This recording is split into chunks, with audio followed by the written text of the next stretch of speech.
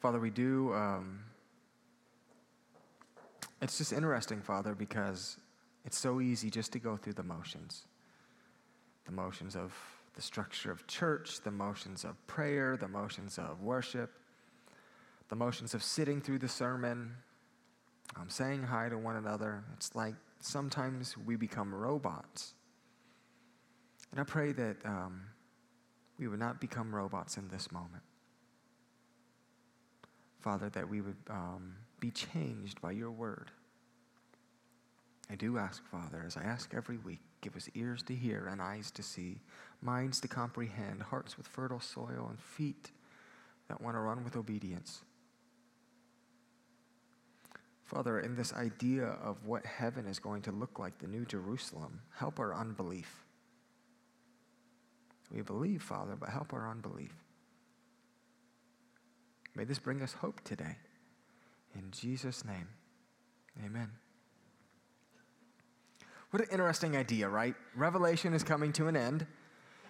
And as Revelation is coming to an end, where we're at now is what heaven is going to be like. The new heaven and the new earth, right? So Jesus has returned.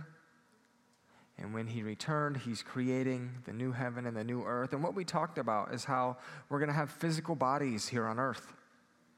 Not only are we going to have physical bodies, there's going to be trees and there's going to be an ocean. And everything's going to be 100% new and sinless.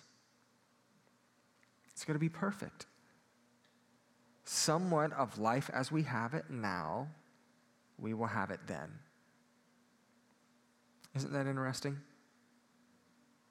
That this very earth that we're walking on now, and there is a question, is it a new heaven and a new earth, meaning absolutely new, or is it a restored and redeemed? And there's arguments on both sides. It doesn't matter. What does matter is that there's a new heaven, there's a new earth, and we will walk on it in physical form. Contrary to kind of this ambiguous idea of what we have in our minds of heaven, we're not going to be floating in clouds.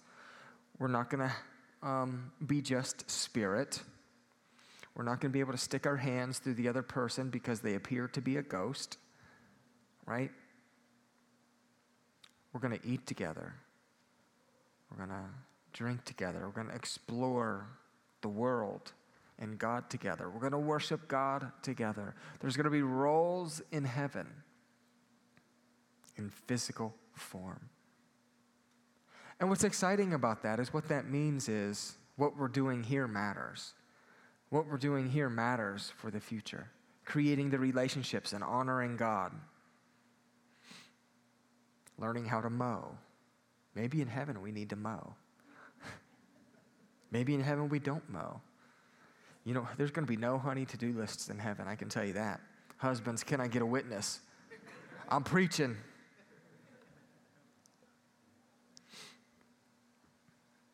Either way, heaven is going to be perfect. No more sin, no more death.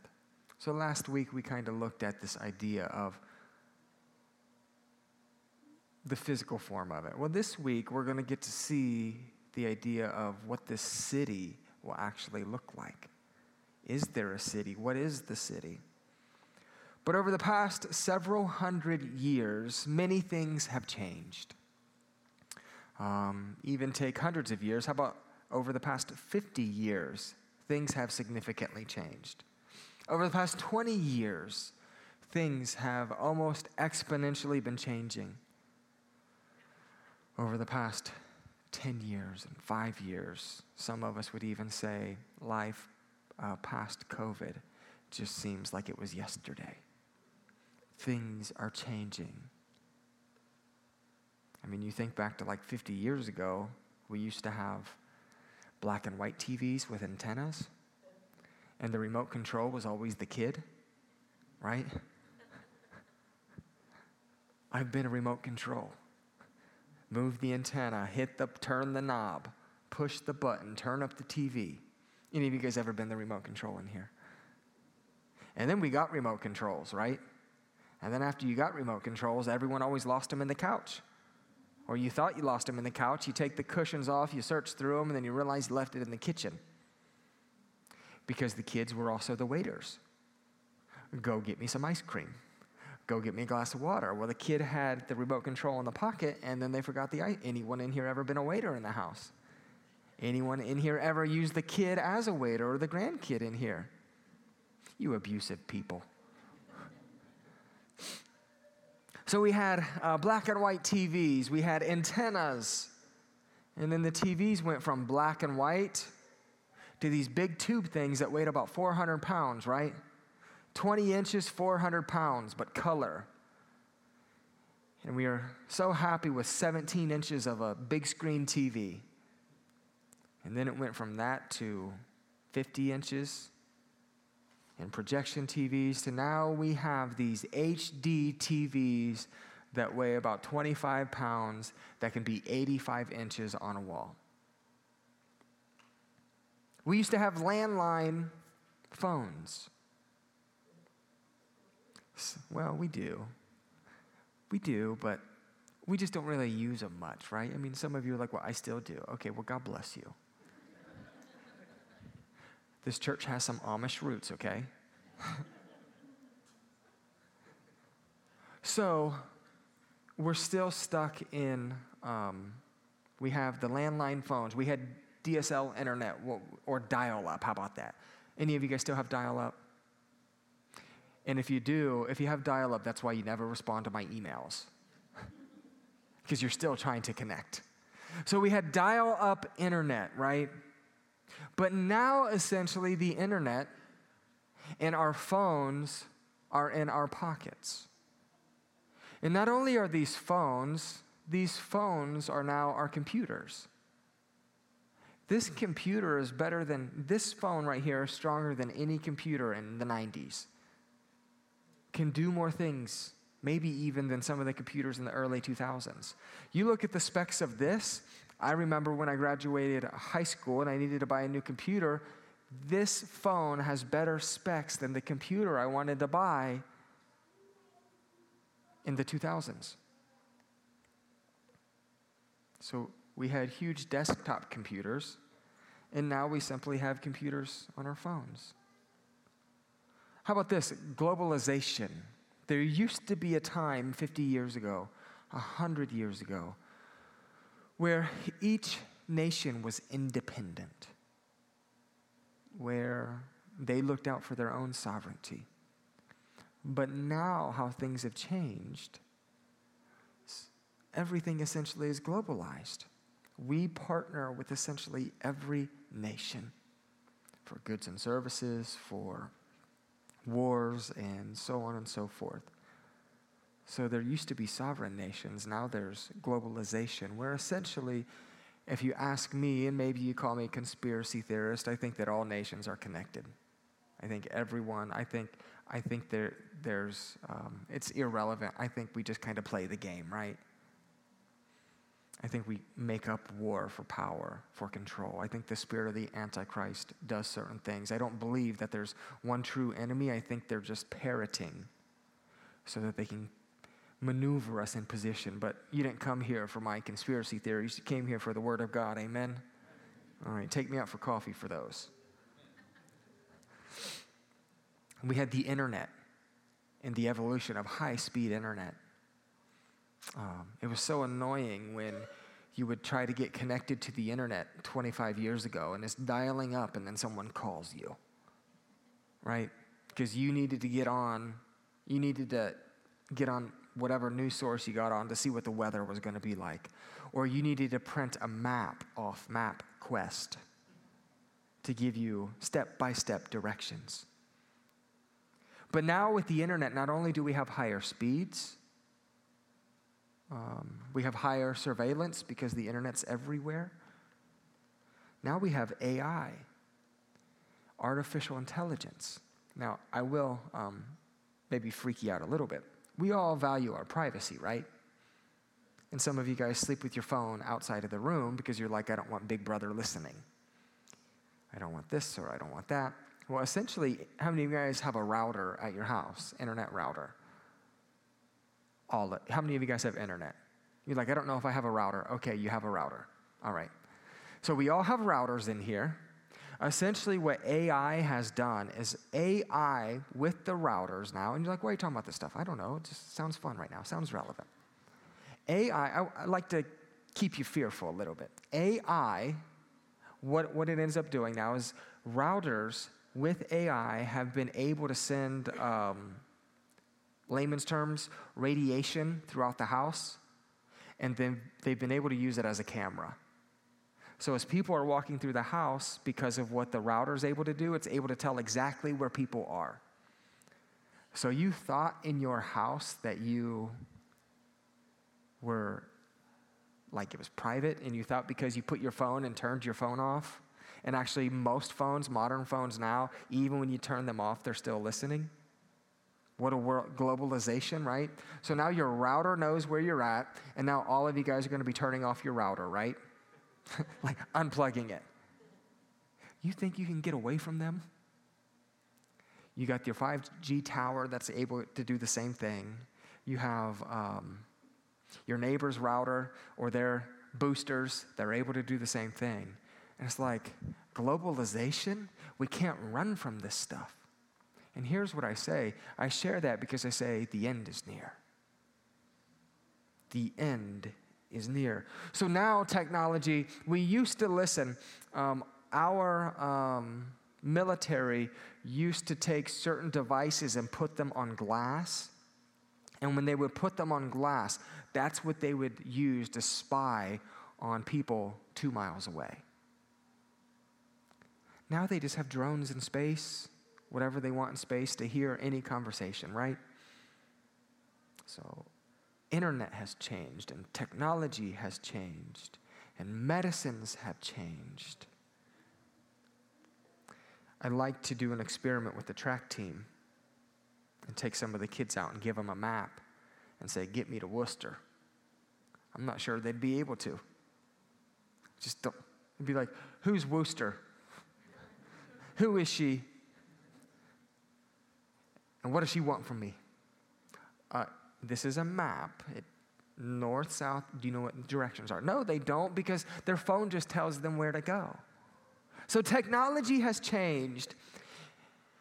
And why I have taken so long to share about technology and the world changing is this, is as much as we all have seen the world change over the past 500, 400, 300, 200, 50, 25, 13 and a half, 16.75 or 6.75. I'm not going to keep on. I don't even know if my math's right? However many years the world has changed, all of that change will pale in comparison to the change and the freedom that we will experience with the new heaven and the new earth. We do not understand how perfect and glorious heaven will be. It's all the changes will pale in comparison. Nevertheless, as we get into the second half of chapter 21 today, we're going to see the New Jerusalem. And we're going to see that the New Jerusalem is a perfect city. And we not only have a perfect city, but we're also going to see that we have a perfect temple. But we must ask, as we read today, is it symbolic or is it literal? Well, I say yes, right? First off, there are many well-rounded theologians that you and I would trust. They think that this is a literal description of what the New Jerusalem will look like. So the New Jerusalem being heaven, right? The new earth where you and I will live for the rest of eternity. So many believe that it's a literal interpretation. Others believe that as we read chapter 21, that it's symbolic. Now, I tend to think that it's mostly symbolic. If you guys remember in Revelation 20, Satan is chained up. Now, do you think Satan is bound by chains, a physical chain? Do you think he could be bound by a physical chain? No. So what we understand is that it's symbolic. Because what we understand is throughout all of Scripture, angelic beings are not limited by physical space. In Acts 5:19, I'm sure you remember the story, the angels appeared to the apostles and let them out of prison. So if you don't remember the story, the angels did not go in through guest services. They did not go in through visitors. The angels appeared, and they let the apostles out. They went through the walls. Point being, the devil isn't limited to physical walls or chains. Therefore, it's likely in Revelation chapter 20, it's symbolic.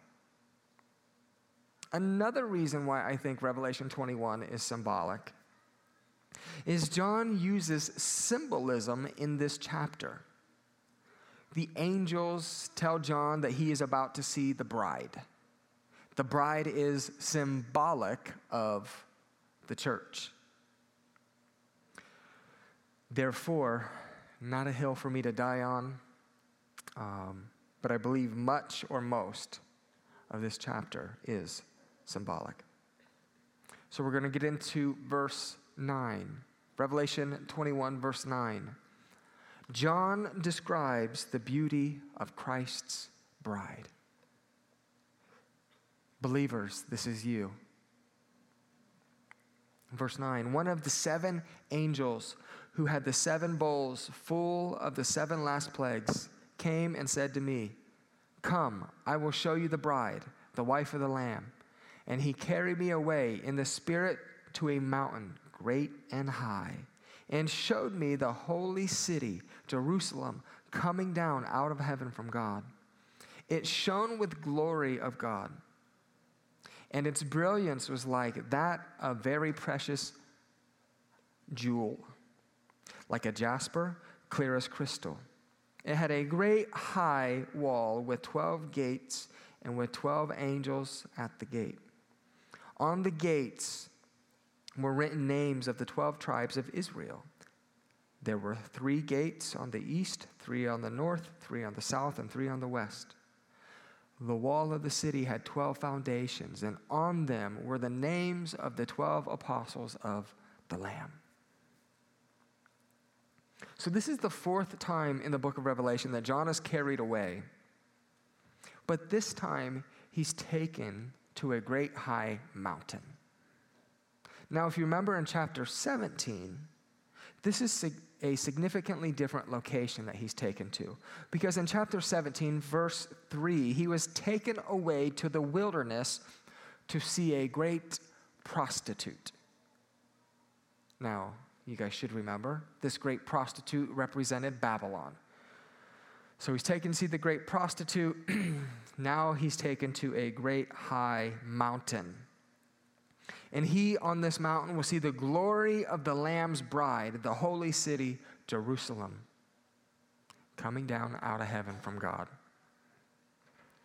So when John tries to explain what he is seeing, in short, when he's trying to explain what he sees, it falls short because limitations of humans' vocabulary. What he sees, he's trying to put us in a direction because he can't explain everything. You know what's unique to me is I think in heaven there's going to be colors that we can't even think of. Can you guys think of a new color? You can't. There's not a new color that you can think of. Think of one. And then describe to me a new color that you're trying to create. Because like you can mix, I was going to mix some colors and I'm like, I don't know what colors they create, so I'm not going to mix colors up here. Where's Heather? We can mix colors, right?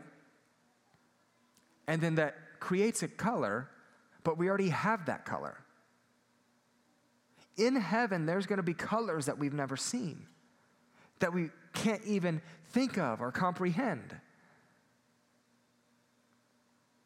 And only colors I think of are purple and gold and scarlet and gray. That's the only colors that matter to me.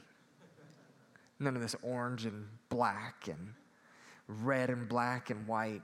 I don't know about those colors. Those Triad and West Liberty people, I tell you what. So in heaven, there's going to be different colors. So John is just very limited with what he can explain. So that's why he starts saying some jasper and crystals and so on and so forth. But what is explained is to his best ability. And with his best ability, what he says is this city has splendor. In heaven, the New Jerusalem, the place by which we will live for eternity, the city has splendor. Verse 11, it shone with the glory of God, and its brilliance was like that of a very precious jewel, like a jasper, clear as crystal. John is trying to articulate that this city shared the glory of God. In heaven, it will share the glory of God. God's presence will be all throughout this place. The most powerful worship moment that you've ever had, the best experience that you've ever had with him, the experience that you desire to have with him, will be shared throughout the whole place all of the time. Perfect peace, perfect joy, perfect happiness. Glory essentially could mean awesomeness, majesty, radiant beauty, which is why John is trying to share that it is a rare jewel. There's going to be awesomeness in heaven, something that we rarely get to see here on earth. Not only will the city have his splendor, but this city will have massive walls. Verse 12, it had a great high wall with 12 gates, and with 12 angels at the gates. On the gates were written the names of the 12 tribes of Israel. There were 3 gates on the east, 3 on the north, 3 on the south, and 3 on the west. The walls of the city had 12 foundations, and on them were the names of the 12 apostles of the Lamb. What John is trying to share with us is it will be glorious because God's people will be there with him. What makes heaven glorious is God's people will be there with him. Within these massive walls, there are gates. So the 12 gates, I believe, represent the 12 tribes. So what he's saying is the 12 tribes, and the 12 tribes essentially would represent God's people from the Old Testament. And then the 12 foundations represents the 12 apostles, God's people in the New Testament, who put their faith in Jesus. So because of the 12 tribes that's talked about here, God's people in the Old Testament, that means that the splendor of heaven will be celebrated with God's people who are Noah, Moses, Abraham, Shadrach, David, Meshach, Abednego. So what we see here is God's splendor will be here, and his splendor is his people. And in the New Testament, with the foundations, you're going to see you and I, Paul, Peter, Mary, Martin Luther, a great theologian, right? Lost loved ones who put their faith in Jesus. So these massive walls with these gates and the foundation represent God's people from old and new. Now, heaven doesn't need protection, right? So we could think, well, these massive walls mean protection. Heaven doesn't need protection because God is there and there will be no evil. But these walls are symbolic of security. Now, imagine being able to enjoy life with no fear of what's going to happen tomorrow. Imagine being able to enjoy life with no fear of external enemies. So that would mean we're not scared or afraid of humans or war or terrorism or bullies or demonic accusations, oppression or deception. These walls, I believe, are symbolic of saying there's going to be none of these fears in heaven. It's a safe place. Imagine being able to enjoy life with no fear of personal enemies, sickness, death, personal tragedy, or relational breakdown, psychological issues such as depression or anxiousness. Imagine life without these worries. That's what these walls are representing here. That life in heaven will set us free from all of these fears. You know what's even weird is we get excited about going on vacation, right? How many of you guys get excited about going on vacation? How many of you guys have ever had the thought, when I go on vacation, I'm going to get in a car accident or something bad's going to happen, right? There's always this fear of even the good things, or even when loved ones go places, we're like, well, let me pray for your safe travel. In heaven, when we go explore something or go traveling, whatever we do, we're not going to have to pray for safety. Doesn't that sound fun? We're not going to have to pray for safety for work. We're not going to have to pray for our kids, our friends, our enemies anymore. Because in heaven, God's splendor is there, and we are protected from these things. Now, this idea of the walls, it could possibly also be representing that we are eternally secure, right? So it could possibly also mean that. It could also be symbolizing that many will be excluded from heaven. So there's, the more we study Revelation, there's many things that we can discover here. But once we go to heaven, it's secure. We're done. It's finished for the rest of eternity. But the walls could mean that it's an exclusive place. Heaven will not be inclusive to everyone. Nevertheless, there's this weird idea that then comes up next is the city of the New Jerusalem is square. So is that symbolic or is that literal? Verse 15, the angel who talked with me had a measuring rod of gold to measure the city, its gates and walls. The city was laid out like a square, as long as it was wide. He measured the city with the rod and found it to be 12,000 stadia in length and as wide and as high as it is long. The angel measured the wall using human measurement, and it was 144 cubits thick. That's a thick wall. Nevertheless, it's interesting that it's proposed that the city is square. The length and the width and the height are all the same. Now, to me, that would mean that if we take it literal, there's only two options, potentially, of what the city could look like. It could either look like a cube, one option, or a pyramid for the deeper thinkers. You're like, well, a pyramid, it only has one brick up top, so how could it still be as wide? Well, the bottom is just as wide as it is tall, right? So if I were literally speaking about what heaven would mean, or is going to look like, if it was literal, well, it's going to be a cube, or it's going to be... And for those who think, I'm not even going to go there. I'm like, for those who think that we're all in a simulation, then they're going to be like, I told you that this was all a computer. I told you we are all in the matrix. Well, I do not believe that we are in the matrix or a simulation by the way that some people think. Nevertheless, heaven is here as a cube or a pyramid potentially. But it's possibly that this could be similar to the holy place of the tabernacle.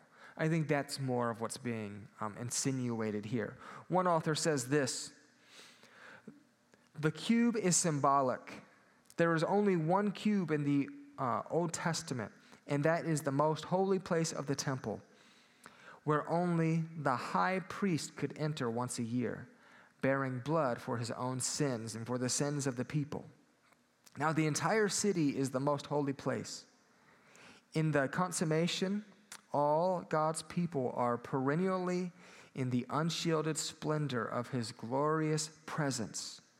This is why there is no need for a temple to enshrine God's presence.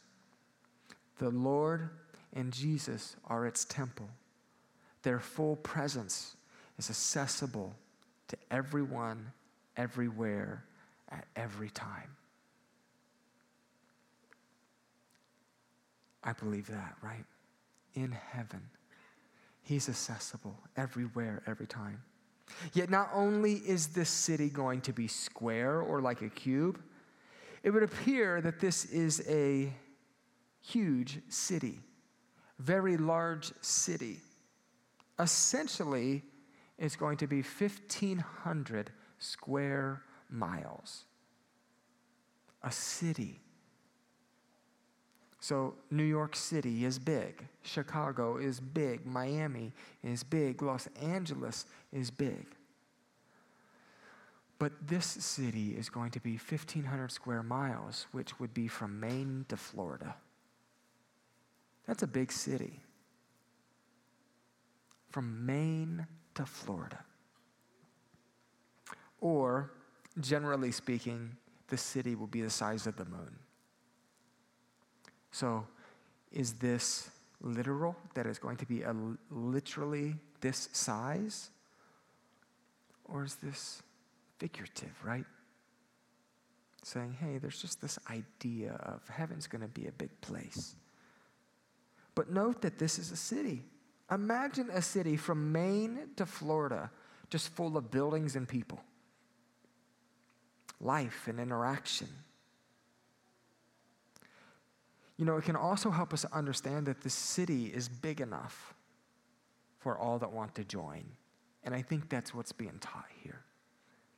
It's not about just the exact size of what heaven's going to be. I think what's being said here is heaven is big enough for anyone who wants to come. Amen? Heaven is big enough for you and I. Heaven is big enough for our neighbors. Now, I don't know how much stock to put into what I say next, right? It's interesting. But there's been some rough estimates by the end of existence, or even generally to now, right? There's been 100 billion people who have lived on this earth. Interesting statistic, right? Therefore, what one theologian ran the numbers on, right? If 20% of people are born again, each person in heaven would have about 75 acres for themselves. Some of you guys are getting pretty excited about that, right? I get 75 acres in heaven? Well, I don't know. I don't think that's really the point. The point wasn't that we get 75 acres or 100 acres or 1,000 acres. The point was heaven's big enough for all of us. It's not about the acreage. And you're like, well, I don't want to go to heaven if I have to live in a sky rise. Come on, somebody.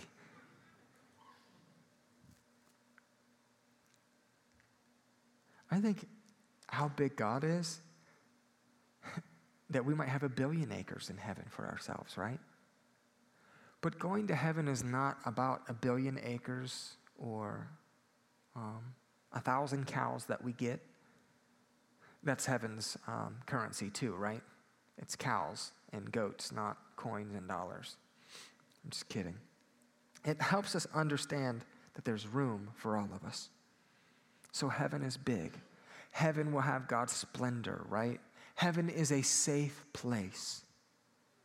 There will be no more sickness or illness there.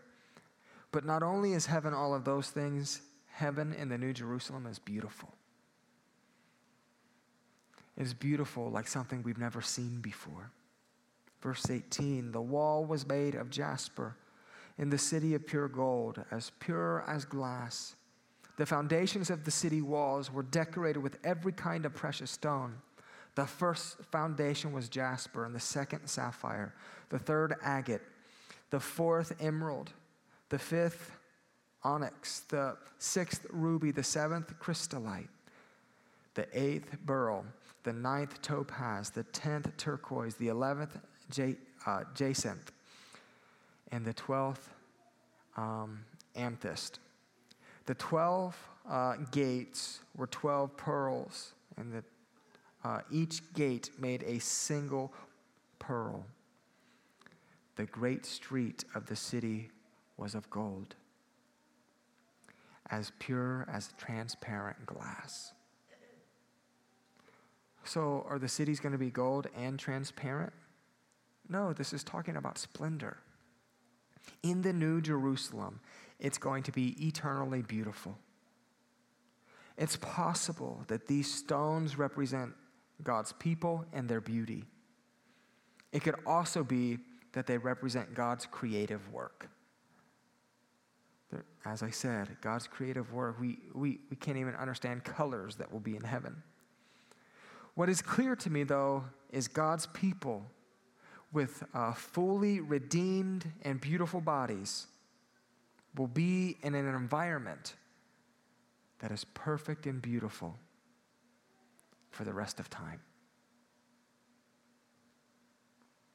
Heaven is not just floating in the clouds. Heaven will be here on earth in perfect form as God had planned in the Garden of Eden. Our loved ones, some of our loved ones are there right now. Now, not on the new heaven and the new earth. And there is a little bit of mystery, and I know I'm opening up a can right now. Where are they right now, right? Where are our loved ones if they're not on the new heaven and the new earth? To be absent from the bodies, to be present with the Lord. That's where our loved ones are. And then the thief on the cross, Jesus says, today you will be with me in paradise. So our loved ones are with Jesus in paradise, and to be absent from the bodies, to be present with him. But clearly speaking, and I know this is a can, right? They're not on the new heaven or the new earth, because this is not the new heaven or the new earth. Amen? Can we be okay with that theologically? That I don't believe in, what's it called? Purgatory, yes. Don't believe in purgatory. So we don't have people sitting in there to be absent from the bodies, to be present with the Lord. So our loved ones are present with the Lord, but then one day our loved ones will come back here to earth with their resurrected bodies in perfect form. Amen? We have hope in sickness. We have hope in death. Not only is the city beautiful, but the city's light comes from Jesus. Verse 22, I did not see a temple in the city, because the Lord God Almighty and the Lamb are its temple. So we don't have to go somewhere to worship God, because he is there. The city does not need the sun or the moon to shine on it, for the glory of God gives its light, and the Lamb is its lamp. The nations will walk by its light, and the kings of the earth will bring their splendor into it. On no day will its gates ever be shut, for there will be no night there. So the glory of God will be the light for the city. 1 John 1:5. 1 John 1:5. This is the message we have heard from him and declared to you. God is light. In him there is no darkness at all. So God and Jesus will be the light. John 8:12. When Jesus spoke again to the people, he said, I am the light of the world. Whoever follows me will never walk in darkness, but will have the light of life.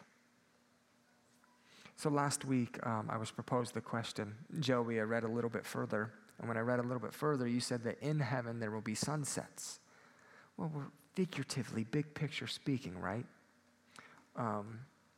So they said, there's suns. You said that there were sunsets, but then I read that Jesus is the light. And I'm not trying to defend myself at all, right? We don't exactly know what it's going to look like. Jesus is going to be the light in heaven, but this scripture also doesn't say, for those who have questions, that we won't have a sun or a moon, right? It just says the need for light doesn't come from the sun. Nevertheless, it's very possible that there's no sun or moon when we get to heaven too. One author says this: in heaven, none of our joy, beauty, or knowledge will be based on created things. That's good. In heaven, none of our joy, beauty, or knowledge will be based on created things, but only the Creator. By faith, you can have it that way now. You could decide to trust in God so completely that your joy, what you consider beauty, and your foundation of knowledge are based on Jesus and not anything created. So the sun was created, the moon was created. We create things. In heaven, what it's going to be about is the light that comes from Jesus alone, the Creator. And if in heaven life is going to be about the Creator rather than created things, then what should you and I make our life about now? The Creator and not created things. Last point, the city will have culture.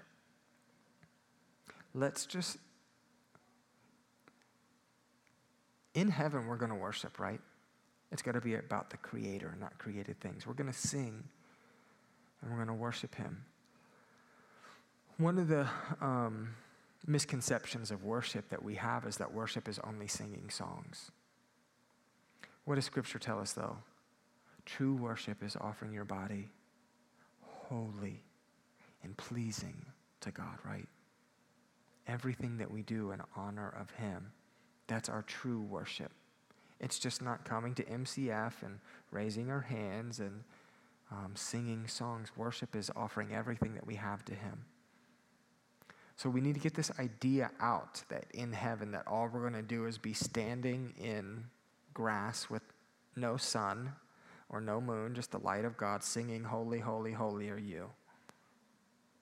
But if that is what we were to do, do you think He's holy enough to sing to Him those words for the rest of eternity?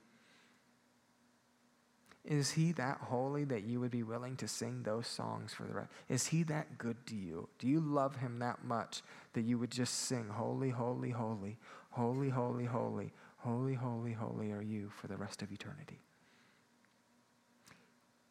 If He's not, then let's keep on trying to get to know Him, amen? But that's not the only thing we're going to do in heaven. We're not just going to sing songs. We're not just going to somehow learn how to play the harp, right? Any harp players in here? Is that even a harp? Yeah, air harp. Okay, fine, slap the bass. We're just not going to slap the bass in heaven. Heaven will have culture. Verse 26. The glory and honor of the nations will be brought into it. Nothing impure will ever enter it, nor will anyone who does what is shameful or deceitful, but only those whose names are written in the Lamb's book of life. So the glory and the honor of the nations will be brought into it. Heaven will honor people's gifting. The glory and the honor is brought to it. I think what this could mean, or what it is saying, is the creative pieces of those who are now within God, who are now the creative pieces of life, right? Those creative pieces of life will be in heaven. So there's going to be arts There's going to be music. There's going to be science. There's going to be math. There's going to be singing. Those things will be a part of heaven in this city. He didn't create us this way then to morph us into something just completely different once we get there. We will be pure, we will be holy, we will be in perfect form. But he created us to have community and arts and culture and ideas and discovery. So heaven will have culture. But the culture of heaven will be one that honors people's giftings. The culture of heaven will be one that is pure. Nothing impure will ever enter heaven. This means no impure thought or sin, no shame, no deceit, no abuse, no bullying. So the culture of heaven honors people's giftings. It will be pure. And then finally, the culture of heaven, according to this scripture and many others throughout the Bible, is the culture of heaven is exclusive. Only for those written in the Lamb's Book of Life.